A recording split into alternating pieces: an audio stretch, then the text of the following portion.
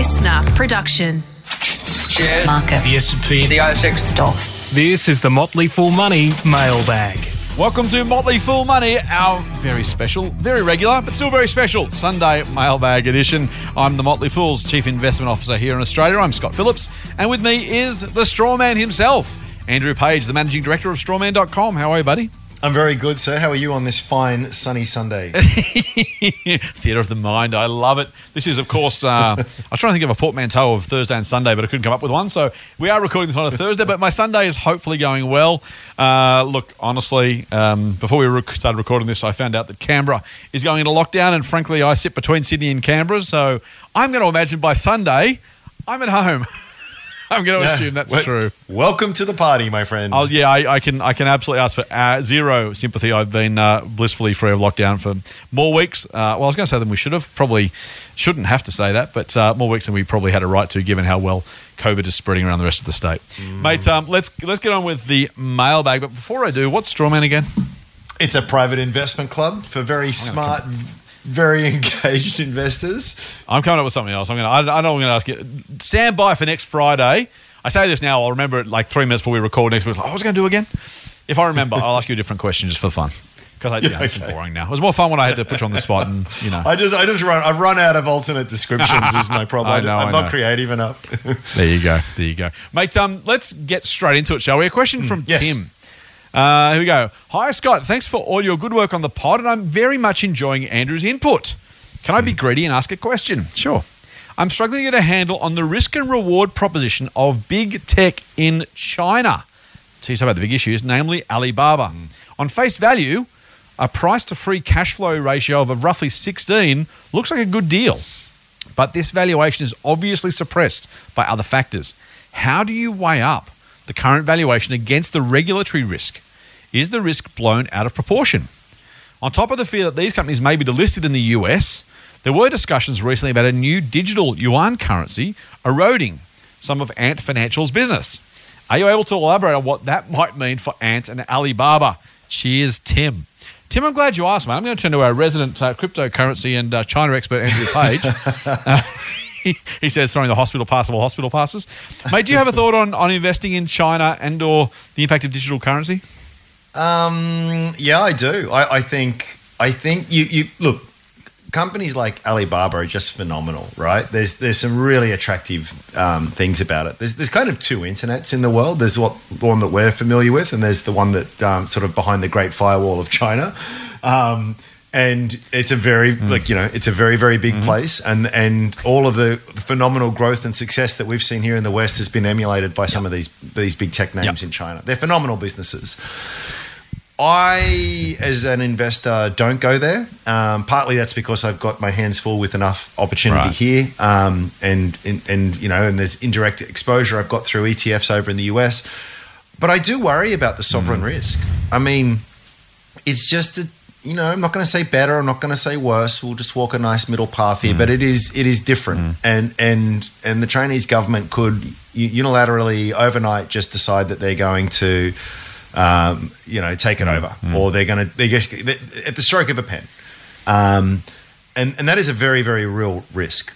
We've seen that in the past from the Chinese Communist government. There's actually quite a long history of it. I saw some really interesting threads on Twitter last week, actually, sort of talking about a lot of examples of this kind of stuff. So it's not unheard of. In fact, you could argue even reasonably common. And given that it is such an existential risk potentially, or at least a very thesis-altering risk, for me, it's just a bit too spicy. So despite all the attractiveness, look, if we were in a world where all my choice was between AMP, Telstra, and Alibaba, I'd take the risk, right? Fortunately, there's lots of great tech outside of the Great Firewall that doesn't have this very, very significant risk. So for me, it's too hard to put odds on. Like every investment has risk, right? And that's fine. That's the game that we're in. I find it really hard to put odds on the risk though.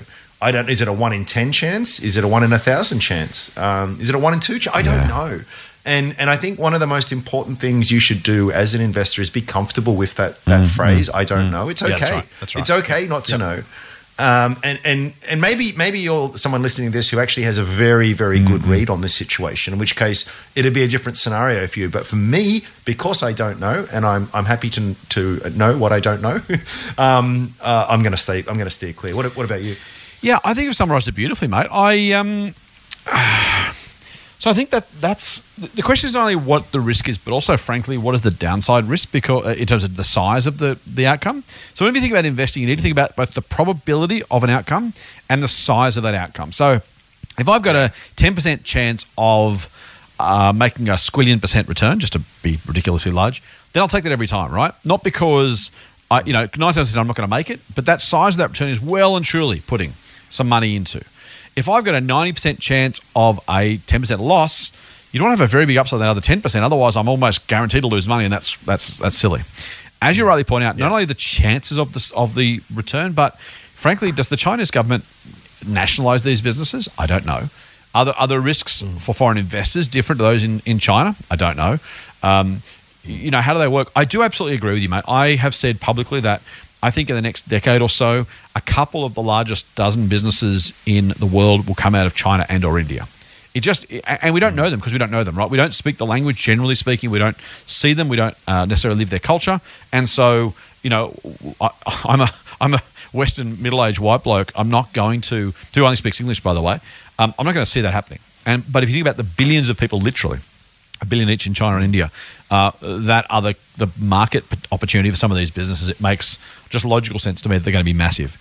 I have an exposure in some of these companies through an Asian Tigers ETF run by Beta Shares. I own a small portion of that in my portfolio. So I have some exposure. I wouldn't buy those companies individually, no, and I don't really... The chance of a very, very large downside is just too much for me to bother. I say bother. Not bothering sounds like I'm giving up. I am to some degree, but it's not that I don't care or I don't want to find out. I just think it's unknowable.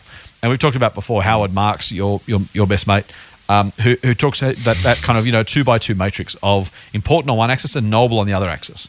And if it's important but unknowable, well, it'd be nice to know the answer, but there's no point wasting time on it. So Tim, to you, honestly, how do I weigh up the current valuation? I just don't. And the outcome will be the outcome. And if these things get nationalised, a whole lot of people go, see, I told you. And if they go up 100-fold, a whole lot of people say, see, I told you. And I just can't handicap those odds, as Andrew said. So I'm just going to stay away, unfortunately. Digital yuan currency, mate. These are the sorts of things that are the hardest part with this. Is a bit like oil, right? With OPEC, there's supply and demand. There's business analysis, and then there's an arbitrary, totalitarian government in China's case, or OPEC, the cartel in the oil case, where you take everything you think you know about business and supply and demand and business models and throw it out the window because someone's got the casting vote, And so oil should sell for $20 a barrel permanently, because Saudi Arabia gets it out of the ground at 8, and most of the rest of the Middle East get it out of the ground for the teens, right? So if supply was allowed to go unfettered, the price would crash through the floor. It doesn't, and that's is what it is. But you can't just look at supply and demand and say, therefore this is going to happen, because it is the stroke of a pen, in this case in China. So mate, I don't know. I'm not avoiding it altogether. I do have that Asian Tigers investment, mostly outside China though, for the record. But yeah, that's how I'm trying to get some exposure to there. Am I missing good opportunities? Possibly, yes. But if you don't know the outcome, it's like, am I missing an opportunity to buy a lotto ticket, win lotto? Yeah. Does it mean I should buy a lotto ticket? No. I do occasionally, by the way, but not because I think there's a chance of winning. So there's always that. Can I put another side to the argument? You can quickly. And I only do it because it's from the great Charlie Munger himself. Yes. Warren Buffett's right hand man is massively bullish on China, and has been for ages. Yeah, right? You're right. Yep. Now, am I going to sit here and pretend for half a second that I'm a fraction of the intellect of this great man? Yeah. I don't. I very much respect anything he says. So I'm really willing to admit that I might have this totally wrong. But it's okay, because when you don't get involved, the biggest loss is just an opportunity cost one. It's not a real cost, and that will still suck, but I'm happy to do it. Although Charlie, I don't know if you saw recently, he was in an interview and he kind of seemed to hint at the advantages of being a totalitarian government, which landed pretty flat. And it does make there was a lot of like sort of Berkshire fanboys out there sort of going, "Oh, that's a little uncomfortable." Is there a bit of a decline into senility or something? I don't know, but anyway, let's not go down that rabbit hole. No, good idea. No, and look, that's the other thing, right? But that's, I think. I mean, again, like you, I don't have Charlie. Two of us together, I've got about a quarter of Charlie's intellect, and that's no bag on you or me. It's a challenging one, mate, because he's actually right? Like, if you don't care about people, you can get a whole lot achieved, right? Singapore is another example where, some, not as bad as China, but just autocratic leadership gets stuff done. Is that stuff worth doing? I don't know. Are the side effects worth it? Open question, but you can still get it done, which I think is Charlie's point. It's a tough one. It's a tough one. I think it's just easier to avoid, particularly as individual shareholders in those businesses. I think just frankly, by the way, you've seen the travails of Jack Ma, right? The guy who started it. Like he is effectively a persona non grata in China. He's the billionaire founder of these businesses. You reckon they're going to worry about my half a dozen shares if push comes to shove? I absolutely guarantee they're not. So.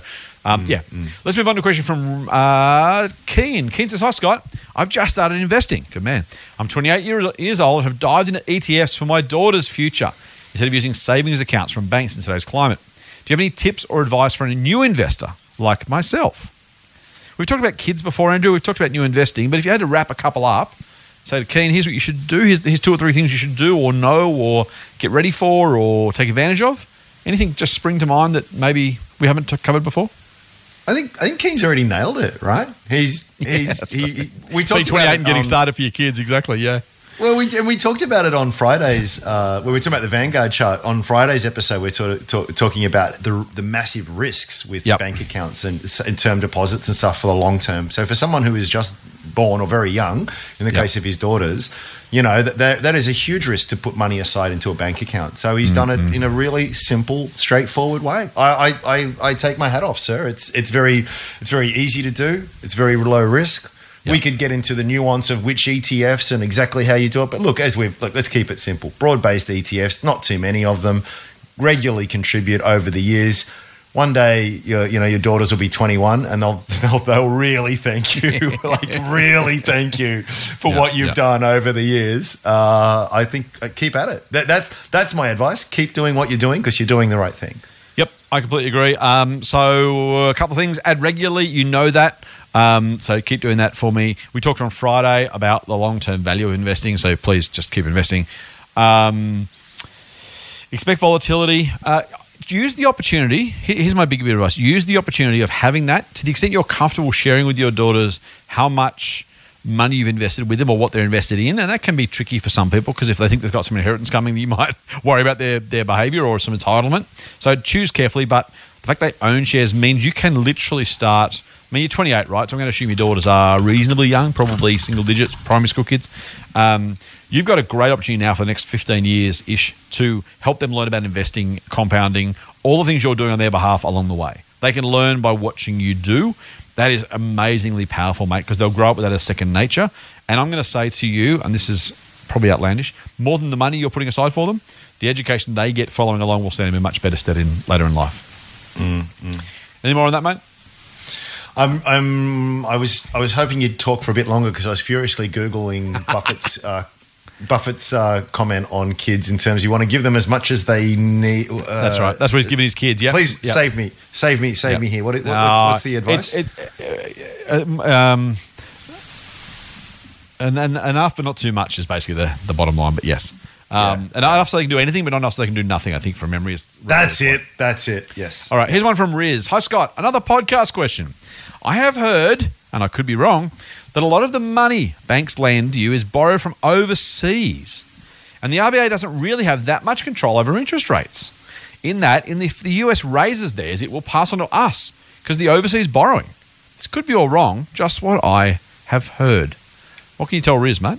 Riz is right. I'm going to forget the exact proportions off the top of my head, but it's a significant proportion of money is borrowed from overseas. Do you know off the top of yours? I think it's a very, very large minority from memory. I want to say 40%, but I could be wrong as well. Yeah, it's meaningful. And when I say borrow, what they do is they issue corporate bonds. So CBA will issue a big, which is just a fancy way of saying an IOU.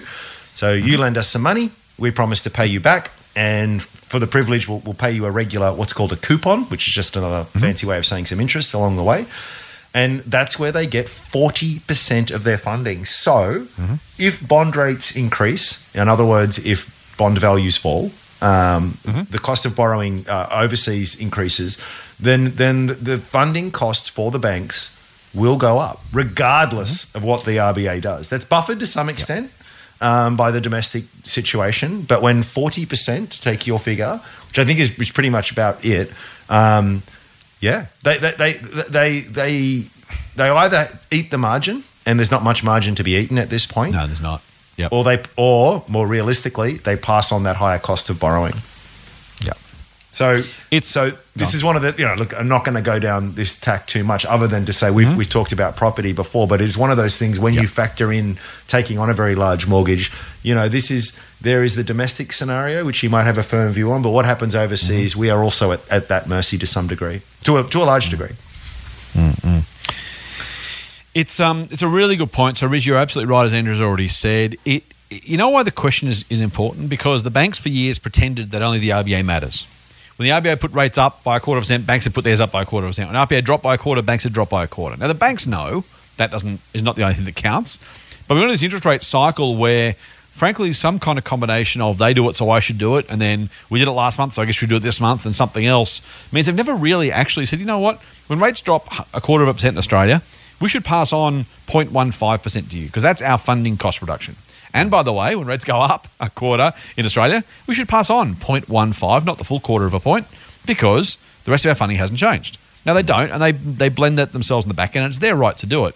But it's why Riz is asking the question, because the banks have never actually kind of been, they've been dishonest. They just have never taken the time to explain it, because it's easier not to, right? And so you're exactly right, Riz. Now, I'm going to do some very, very, very quick maths with extraordinarily large numbers just for the fun of it. Let's say half your funding comes from Australia, and the cost of borrowing here is 5%. And half comes from the US, and the cost of borrowing there is 1%. Now, if you blend those numbers together, just trust me on the maths, that's an average of 3%, right? Half at 1, half at 5, the average is 3. And that's fine. Now, if the Australian rate goes from 1 to 3%, again, it won't in a big thing, but let's assume it does, you're getting 5% from overseas and 3% in Australia. The cost of your borrowing, the average, has gone from 3 to 4%, even though the RBA hasn't moved at all.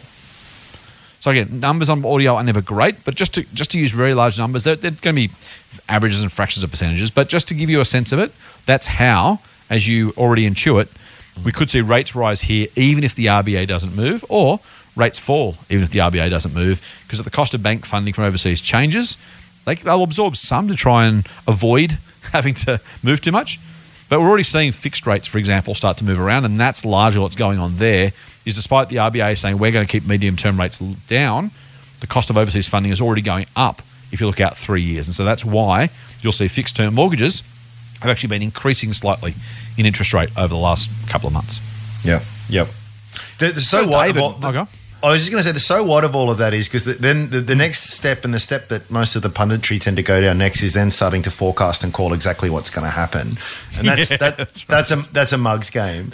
But what I would say to that, Riz, is if this is something that you've obviously it's caught your attention and it's something you might be thinking about because of your personal situation, is don't get too far into specifics there. Just as we always say, just account for that possibility and ensure you have a buffer in any lending that you have with the bank, so that if it does happen that way, you're not going to be out on the street. Good one. I like it. Let's go to David. First name only, please, says David. And I won't say your surname. Oh, I actually got that right. That's unusual. G'day, Scott. Andrew, he says, many years ago, oh dear, you're either in trouble here or about to get some credit, mate. Many years ago, Andrew Page changed my mindset during a webcast at another service. He ran a dividend-seeking fundamental analysis webcast in the midst of a trading and technical analysis education company as an alternative view. It succeeded to get me out of day trading and into long-term investing. Thank you, thank you, thank you.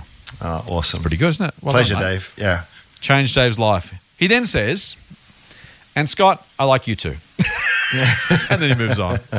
So thank you, Dave. That felt like a bit of a token one, but I'll take it, mate. I'll take it. A question for the podcast, he says. What is the ATO's view on selling a losing stock prior to the end of the financial year, at creating a capital loss, obviously, if it's already a losing stock, and then buying back at a lower price than the initial purchase price, perhaps immediately or in the new financial year. What is the criteria around this sort of thing? Can you justify it? For example, EML had news that sent the stock down recently. Perhaps I sold, but a few months later in the new financial year, I decided the company is worth owning again. Can I do it? When can I not do it? I know this question makes me sound like Andrew taught me nothing and I'm still trading in and out of stocks, but hey, thanks, Dave. There you go. You've changed life, but only a bit.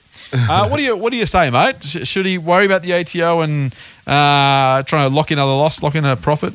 I will just start by saying it's such a great email, Dave. We've all been lured by the potential of technical analysis and trading, and with full no disrespect to my former employer, it was never something that it resonated for me. So I'm glad that you've seen the light and gone with a far easier, far more profitable approach.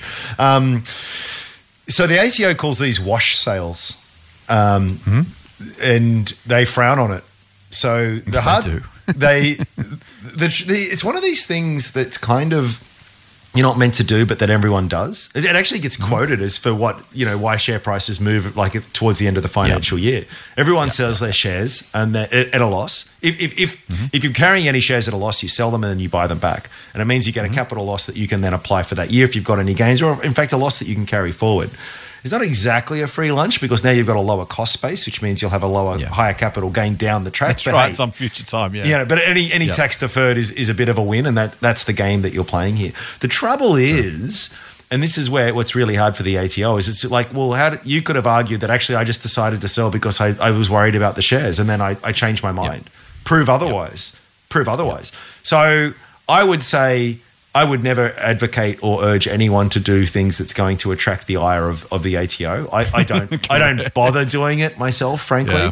I would urge you not to, and I would say if you are going to do it, just bear in mind that it is something that could get you into trouble. Although some might argue the risks are pretty low. I don't know.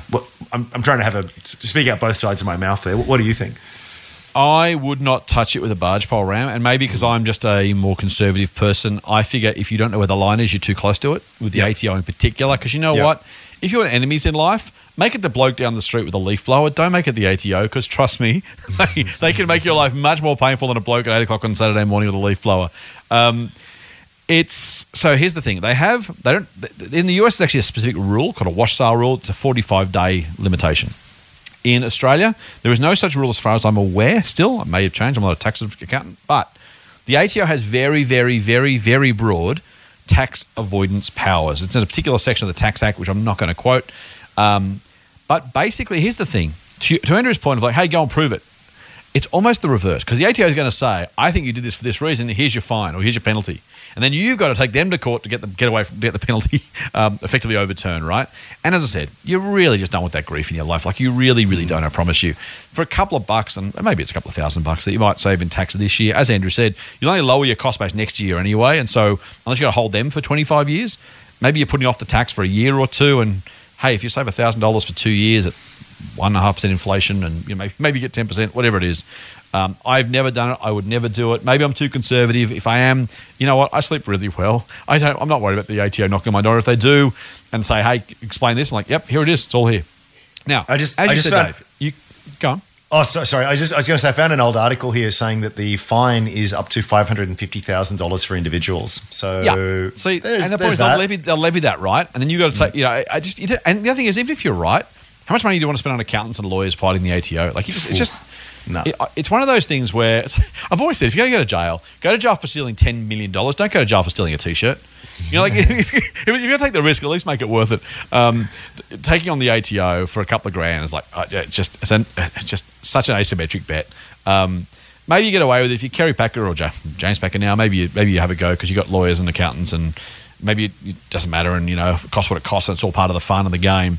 For people like you and I don't want the ATO on my back. I don't want to have to deal with lawyers and accountants.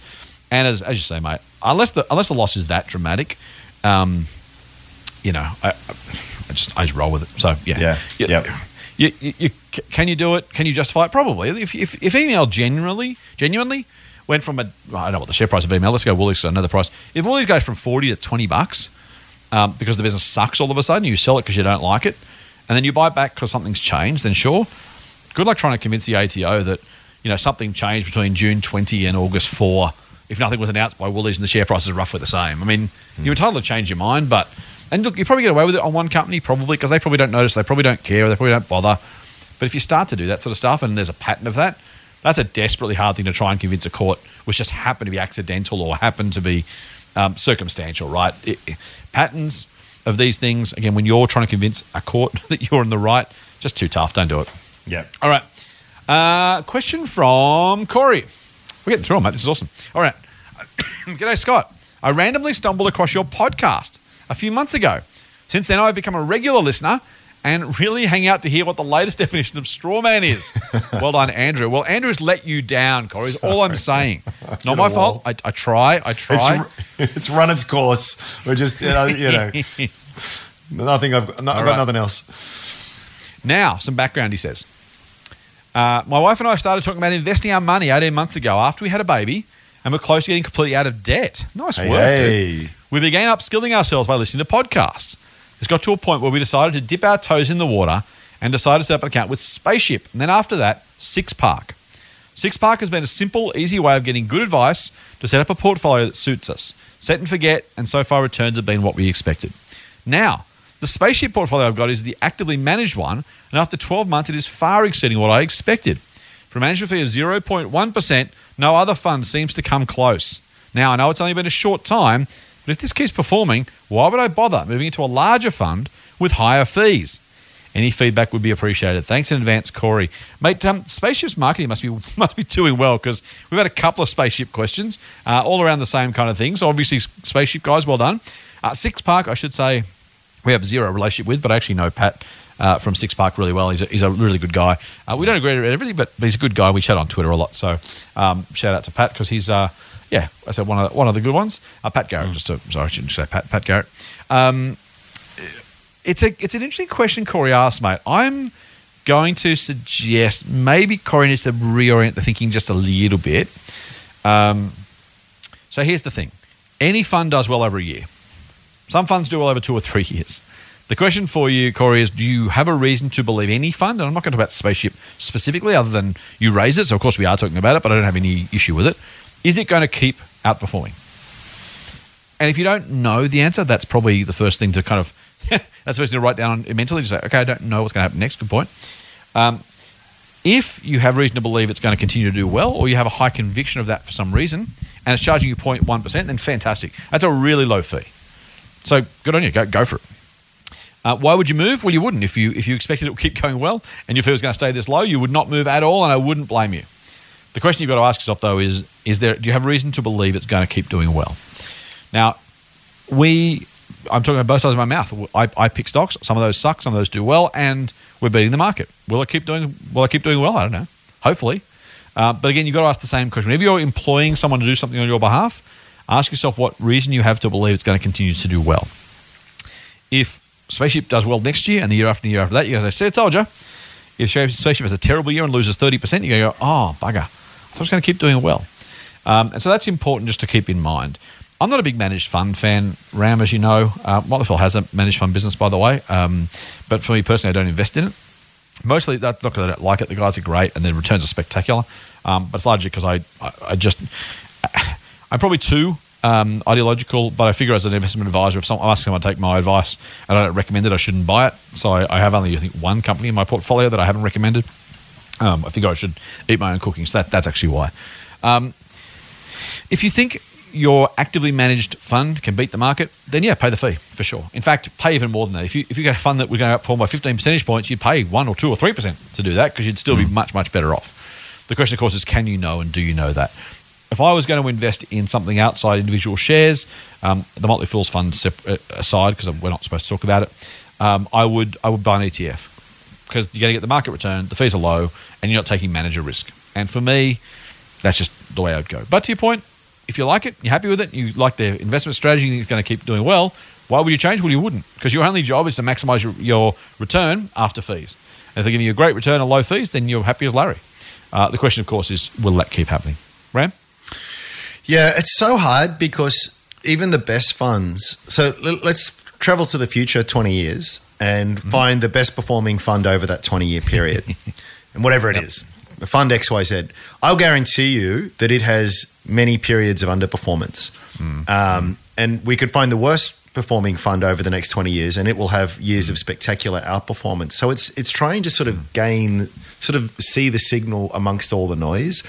And what's very hard is you only sort of get this data point once a year, and you've got to make a decision on whether this was just one of those things or whether this is a sign of something more underlying and fundamental to their approach. So it's super hard. And they're so new on the scene, Spaceship. So, have they just got off to a great start, or is there something that's really special there?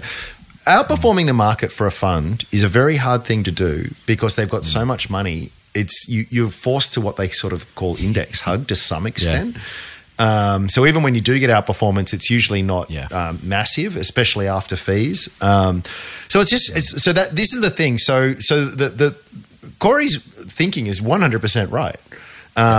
But my question would be, let's say next year it underperforms.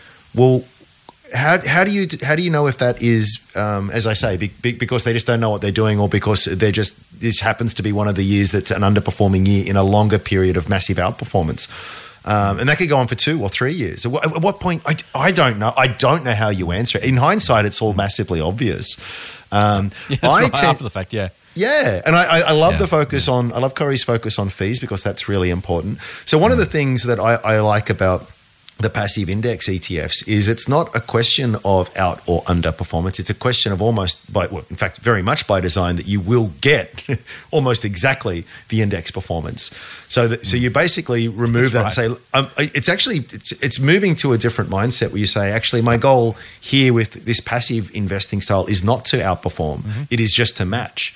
And I might regret it because I could have, in hindsight, picked another fund that did much better. But I also may have picked a fund that did much worse. Why not just guarantee myself the average? And I mean, literally guarantee. Yeah, that's right. Yeah, you know. So that is something to consider.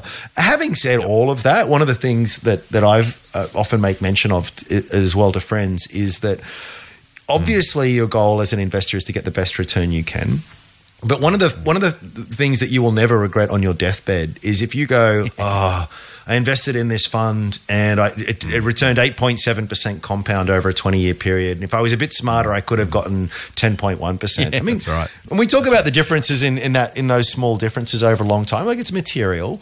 But it's, as far as problems go, it's not a massive problem. It's not going to be a massive regret. The most important thing is, and it could be 9.9%, right? Is the other thing. It could be you could underperform the other side. So you want to be careful what those same rules happen on both sides of the average. Exactly. So the important thing I think here is, and what Corey is doing, is that they've gotten themselves out of debt. They're investing the excess into what looks ostensibly like a very sensible fund, and we can fiddle around the edges to try and get more and try and predict which one. But just keep doing what you're doing. Basically, maybe have a bit of a think about what I said in terms of just guaranteeing the index average. But I can't fault what you're doing. You're doing more than most people, and you will be better off than most people as a result. I have nothing to add. But let's go to a question from Dan. Dan Page, obviously, mate. You got Uncle Dan or a brother Dan or something? Dan? I don't know where this is going, but I'm liking the lead in. Oh, hi, Scott and Andrew, he says. Thank you for it starts with, thank you for the amazing job you both do on this podcast. Giving a simplistic but in-depth analysis. I think you meant simple, not simplistic, but that's okay. We'll go with simplistic. It's probably true too. But in-depth analysis of the complex institution they call the share market for your listeners. I'm a short-time listener to the podcast, but I plan to be a long-time listener and a buy and hold investor. For someone with little idea of the market, you give me a crash course lesson each week when I listen, and I love it. I've recently joined Strawman Premium and cannot wait to grow my knowledge in the share market with the brains trust of Strawman. Kudos to Rampage. The man is a genius. And then he says, lol, so I'm going to assume he's kidding. But he may not be. He may think you're a smart bloke. I know better. No, I'm kidding. He's a smart bloke. All right. My wife and I are 35, says Dan. We own our 2 properties outright and have bought 50K of various shares in the last few years. We have an automatic payment into a high-growth mutual fund for both of us and each of our 3 kids. I feel like we're on the right track with life in general and set up a nest egg for our kids in the future, but I feel like there's maybe a better option for the money I'm investing into the market. I plan to go to a financial advisor very soon for advice now our debts are gone. If you're both in our position, what things would you do differently with up to $5,000 a month? Wow. With your experience in the market. And do you think mutual funds are bad news for investing for your future and your kids? I'm open to new ideas, and the kids have time on their side. I don't want to stuff up these early years of their compounding capabilities. And then he finishes with probably the most important part of the message, Andrew. Just pause for effect here. Dan says, Scott, you're a genius too. And then he adds a lol at the end. Dan, all right, so let's see. I love it. I love it. I think it's important. All right, so the fact he's your brother or cousin or neighbour or best mate aside, they're doing really well, mate. They're 35. They're putting $5,000 a month away, which is just phenomenal. So well done, guys. That's well outside what most people can get to. But he's wanting to set up a nest egg. He's putting money into a high-growth mutual fund currently. We've just kind of talked about managed funds, so we might have answered part of that question.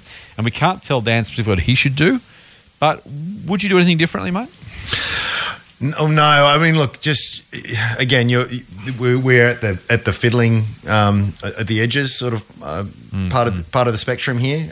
Just whatever you're doing right now is obviously working. I would lean more towards the passive side of things. Just before all the points we made before. I think what's also interesting too is obviously a member of Premium. You're someone who likes to take a more self-directed, more active approach, which is great. Yeah. I think the decision therefore is one of buckets. So what percentage do you want to sort of put in the easy set and forget regular edition each month, and which one do you want to put towards actual stock picking? I would say that distinction would depend on your enjoyment of the process and the amount of time that you have, because it does take a bit of work. We do it because we feel as though we can get as with you guys, we feel as though we can get a better return on the market. So far, that's turned out to be true. But the other time, I'm always the first to admit and put my hand up for this, is that it is work. You know, like there's a lot of sort of people out there that love to say it's just the easiest thing in the world, and you can do it from your bedroom in your slippers, and there's usually a picture of someone on a yacht doing it. It is stressful. It is hard work. There's a lot of reading. There's a lot of learning. But I love it. I love it. Right. So it's for me it's play. But I say that because if that is you, then great. Then you could probably put an even bigger proportion towards the more active style of things, because you've got the time, you've got the interest, and as a result of that, you will probably do much better. So that's the only nuance I would say is just think about where you want to draw that line. Nice, mate. I love it. I would simply say, Dan, that you're in a mutual fund which charges fees, and as we said before, you may or may not be getting a return that justifies those fees. The average fund manager loses to the market, so you got to make sure you got a really good one. If you're in a mainstream fund with mainstream fund management team and mainstream costs, your chances are less than average by definition. So remember, the average fund loses to the market. So if we've got, 100 people listening to us right now, and they all had managed funds, then 51 at least of you, and probably closer to 70 or 80 of you, will actually get subpar returns. Because the market is the market, and there's fees on top of that, and you can't get the average if you're giving the average and taking out fees. So I would just be a little bit mindful of investing in a managed fund for any length of time, particularly with those sort of dollar values. I would personally just go to a range of ETFs if you don't want to be active. To Ram's point, if you want to be active, then there's different ways of doing that. But if you're going to be passive, which you kind of are, which is great, I would actually sort some ETFs out. We talked about that last week, mate. I think it was last Sunday's episode, maybe last Friday's, where we had a listener ask about some ETFs they were investing in and whether we'd change or what additions we'd make to that. So go back to that if you want to have some ETFs. But if it was up to me, if I was advising someone and saying, I said, look, I want to, passively invest a large chunk of money every month, where do I put it? I'd go straight to ETF. I wouldn't go to the managed fund route, because you just don't know what that performance is going to be, as Ram's already said. So I'd go to ETF. If you want to then start doing it individually, again, as Ram says, then you can do that as well. Just be mindful of what you want out of life and how you want to manage your money. If you love doing the stock stuff, then go for it. If you don't love it, don't do it. Or you don't want to do it, don't do it. Because if it becomes a drag or painful or annoying, then you increase your chance of doing it badly. So you want to enjoy it, you want to like it, you want to get a buzz out of it. If you do, then individual shares are for you, I think. Motley Fool Money. For more, subscribe to the free newsletter at fool.com.au/listener. All right, question from Matt. Short one. Hey guys, I'm hooked on your podcast and soaking up knowledge. Last week you spoke about Berkshire Hathaway and how solid it was. Are there Australian companies tracking the same business model closely? Thanks from Matt. Well, Solpats. You got that one? Solpat's probably closest, isn't it? Yep. And it's just that conglomerate model. You know, it's sort of a little bit of this. Wesfarmers, another one. There is another one. You might be able to help me here, mate. But yeah, they're all in terms of model and structure the same. You others could argue, well, there's only sort of one Rob Milner, there's only sort of one Warren Buffett. So just because they apply only one the Tony same, Lockett for AFL fans, right? Vintage. Right. Just because you have the model that's akin to Berkshire doesn't mean you'll get the results that are akin to Berkshire. It requires a very capable capital allocator at the helm. But if you have that, happy days. Great. It's a great structure and model. Yeah. Yeah. So, Jason, there's nothing with Berkshire's returns in Australia. The compound return of 50 years have been astonishing.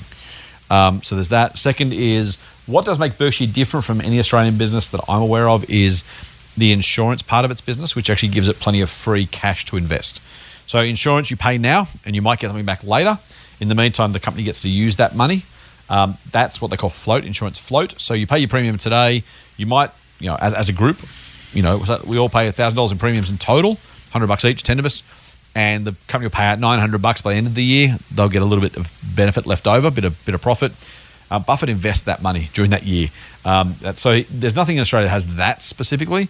But to Andrew's point, investment in conglomerates, Solpats, I own shares in Solpats, is the closest. I own shares because I like the Milner family. I like Rob Milner, and we think they do a great job. They certainly have over the long term done a great job, so that's the one I'd choose. There are other conglomerates which aren't necessarily investment conglomerates in quite Berkshire's mold, but Wesfarmers is closest, as Andrew says. And what I like about Wesfarmers is people think about it as it's owned Coles in the past, it owns Bunnings and Officeworks. At Wesfarmers, everything is potentially for sale, and everything is potentially worth buying. And so they are truly an investment company that happens to buy and sell businesses rather than being in those businesses themselves as a core part of their operations.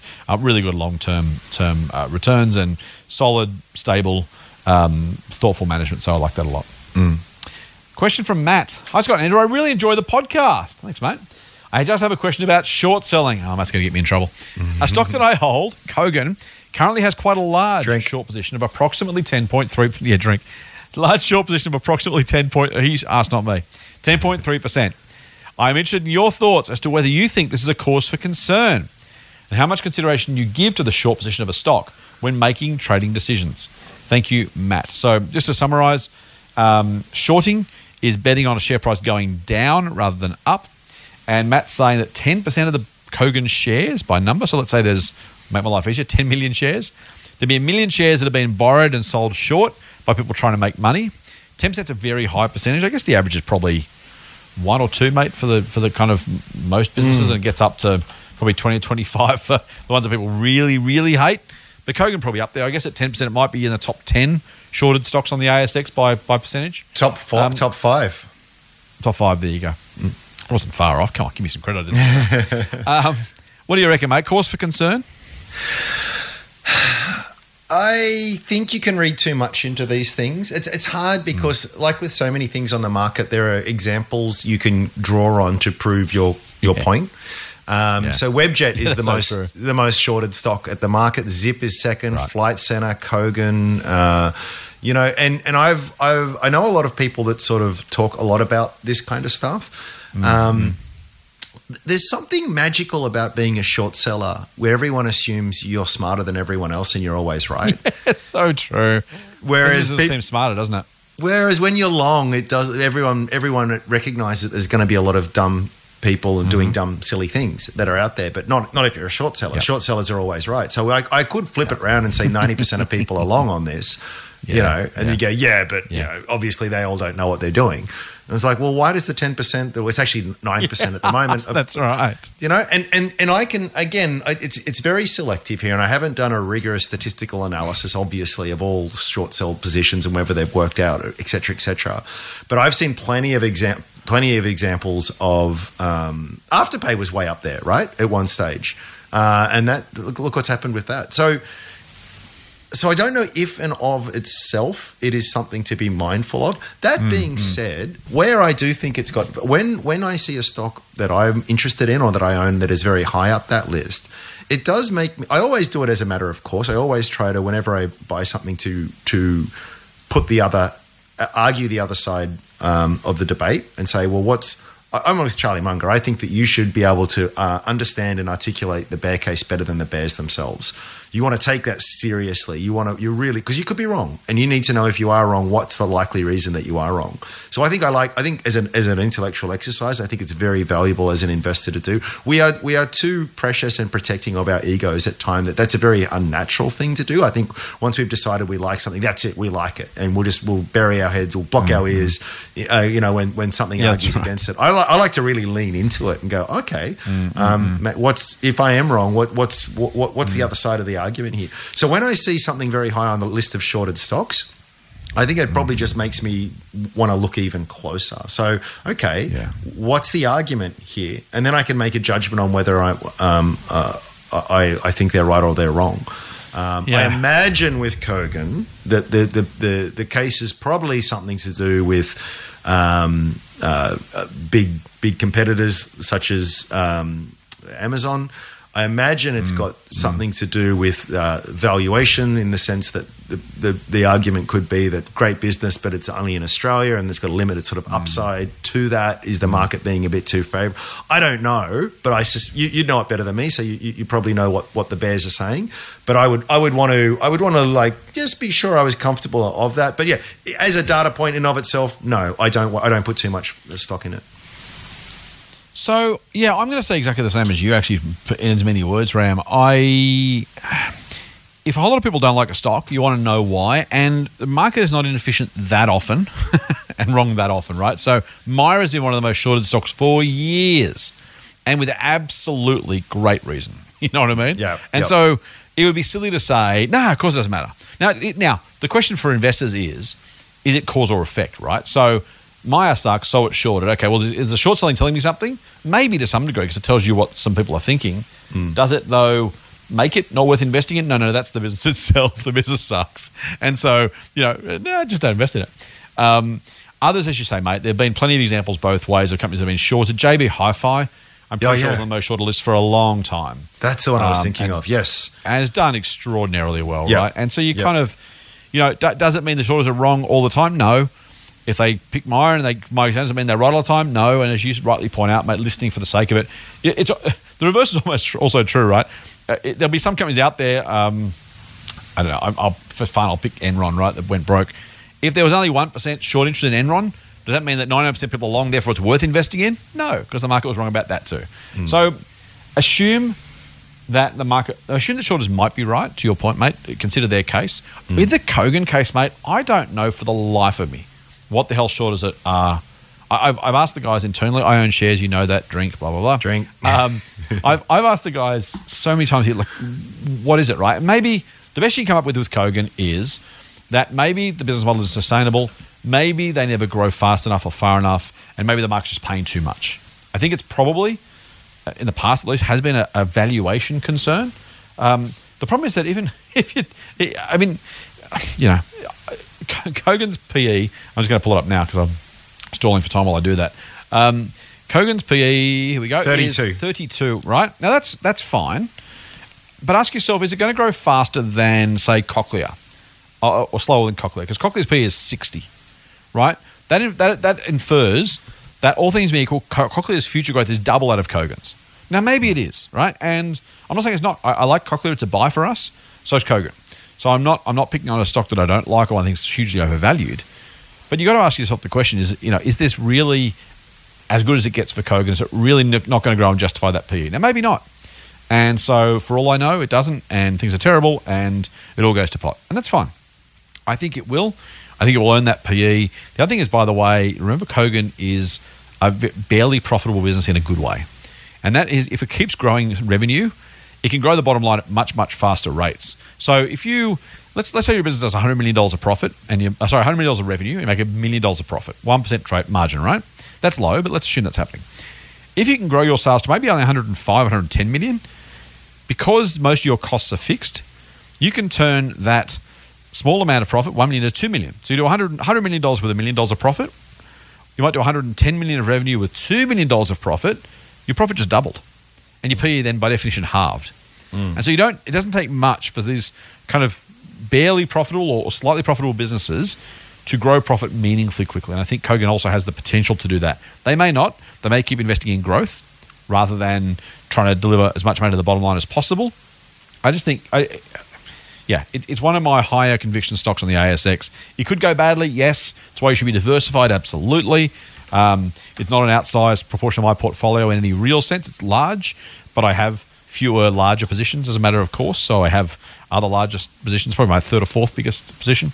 I think the odds are good. The odds aren't 100%. Nothing's ever certain. There are things that could bring it undone. So all of those things are true.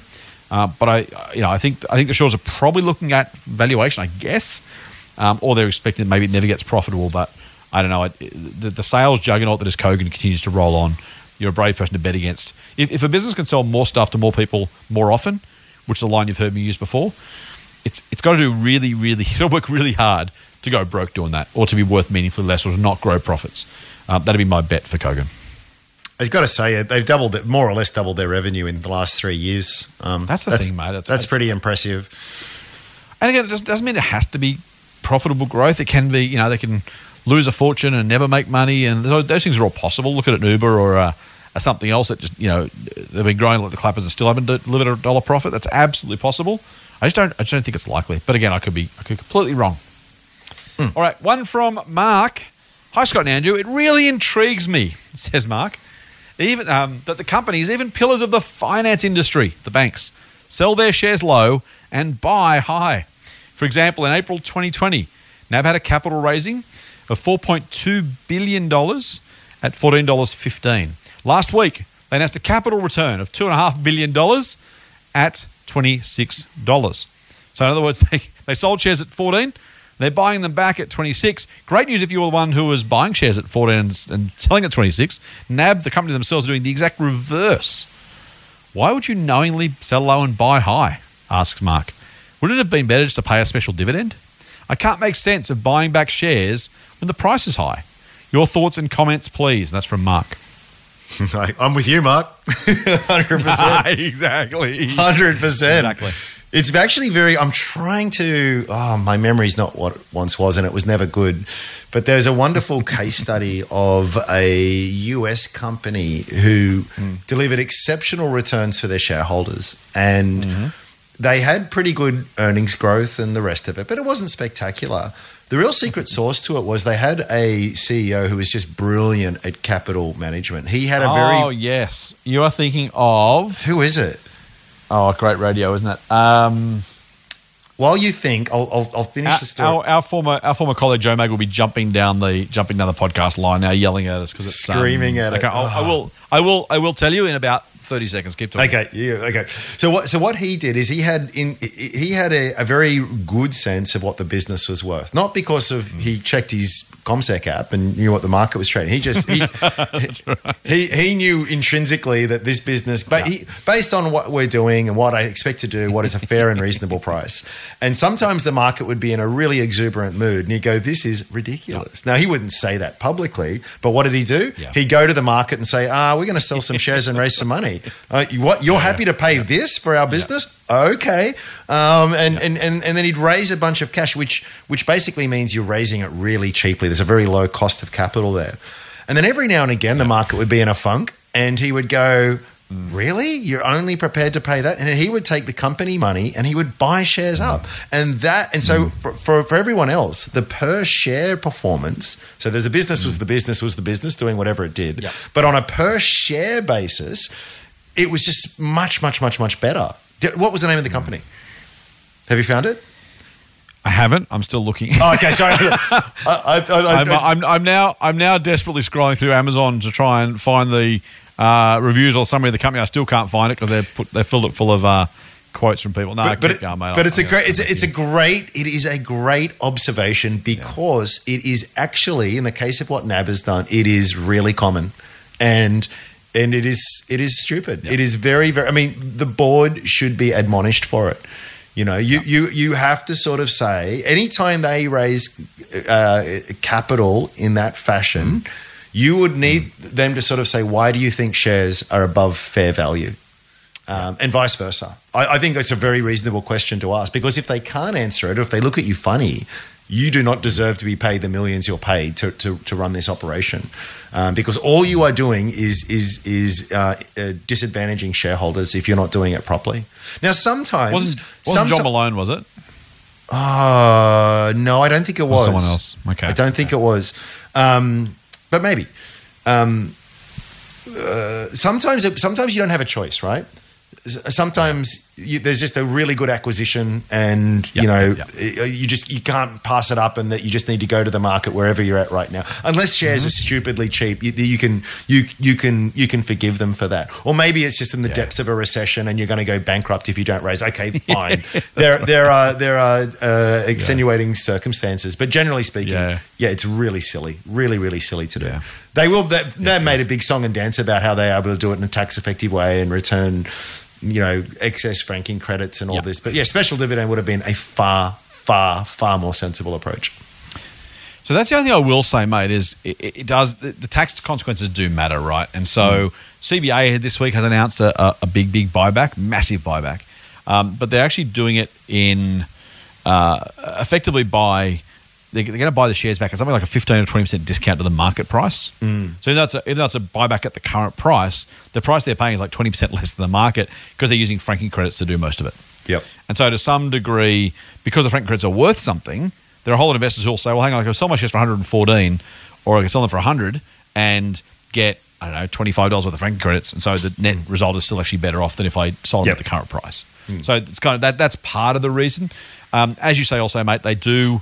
So yeah, I want to be fair. I will bash them in a second.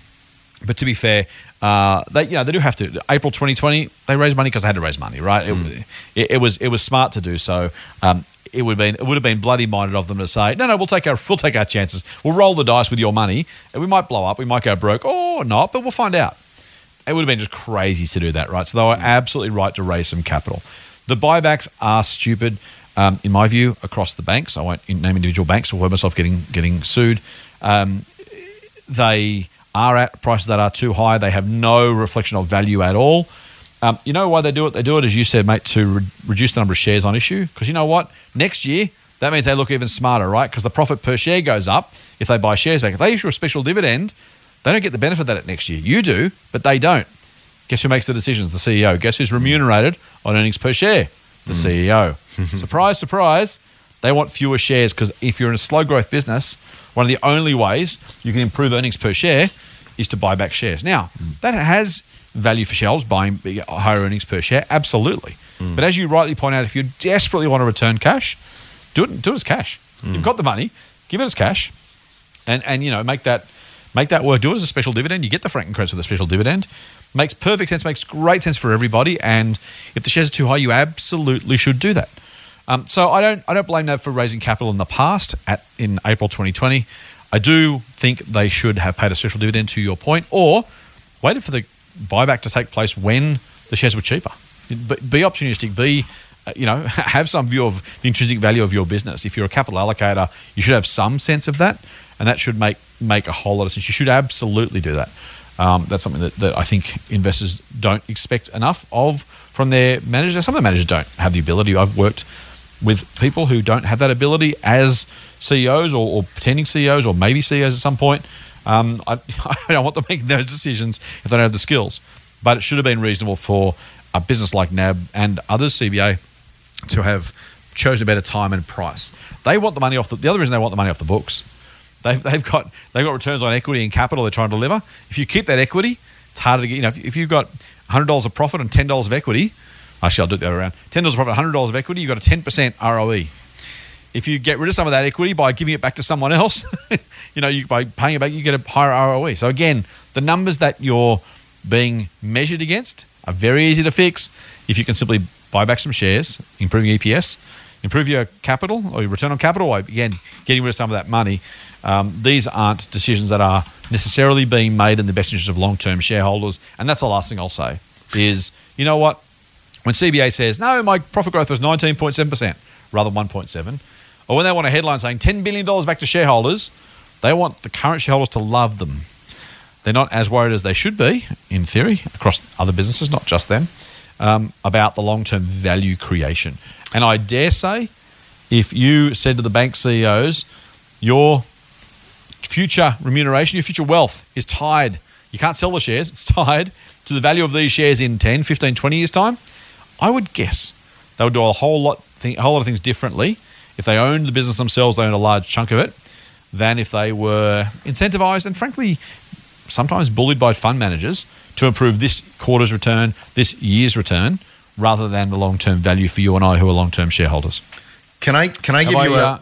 No, you're 100% right. I'm going to give you a brilliant example. So this most listeners wouldn't have heard of this company. It's called Objective Corp. And these guys do enterprise software largely for government organizations. Nice. And it's got it's run by the founder who owns a huge amount of shares, so just to the point you were making. And this is a masterclass in capital management. So over the years, it's reduced its share count by about 32% since it's listed. Now, this is very, very rare. In 2008, when the depths of the GFC, the CEO went into the market and bought 11% of the outstanding shares. 11%. Wow. Right? So this business has done really, really, really well, right? So they have seen profits have grown 310%. My notes are a little bit old on this. 310%, this is through to a year and a half or so ago, over the last 10-year period. But on a per-share basis, profits have grown 500%. That's awesome, isn't it? Right? And even if you look at it recently, so in 2012, they had 100 million shares outstanding. Today, they've got 93 million shares outstanding. And I challenge you to look at, pick a random stock on the market and you will find that always goes the other way. In fact, year after year, the share count increases, even if it's not because of massive capital raises, but because there's executive share plans and all of this other kind of stuff where you just get it, or there's options that are exercised. There's almost always a dilutive impact. These guys have concentrated shareholders' ownership of the business. It is a story that needs to be told more widely. And I'm not saying you should go out and buy Objective Corp. I think it's a little pricey at this point in time, but it's a phenomenal company and just a great example of what you're talking about. Nice, mate. I'm gonna. So a couple of things I'll just say at the very end. First thing I'll say is, if you're not buying you don't think the share's good value, you should want your company to buy them back either. So that's the other thing. So that's that's a nice yardstick. Are they putting shareholder money to use well? Maybe. I will say one last thing, not in their defense, but here's the thing. The longer I've done investing, and this is hard for people listening, because the longer you do it, the more you realize there's nuance involved, right? I had hard and fast rules when I was 25.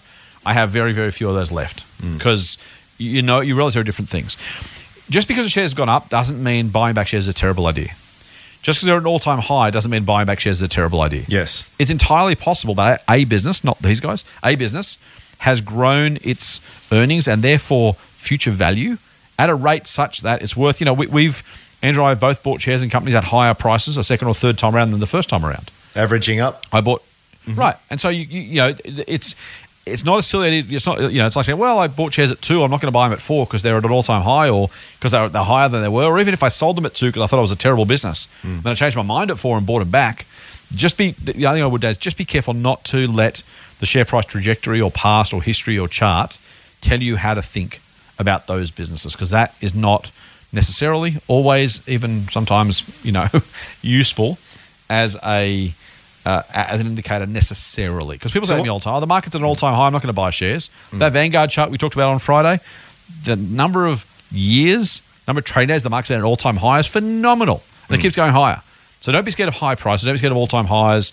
But, as you say, when a business has got a habit of buying back shares at high points rather than low points, and again, I haven't looked at NAB's chart or CBA's chart, and I'm going to defend the banks one more time, mate, just to make this a bit more complex, and I'll come back to it, is they were told not to pay dividends. They were told not to do capital buybacks over the last year because APRA wanted to make sure they had enough cash. So there absolutely were some rules that precluded them, and conservative rules, and frankly, good management. Again, I'll bag them for a whole lot of stuff, but being conservative over the last 18 months was a perfectly good idea.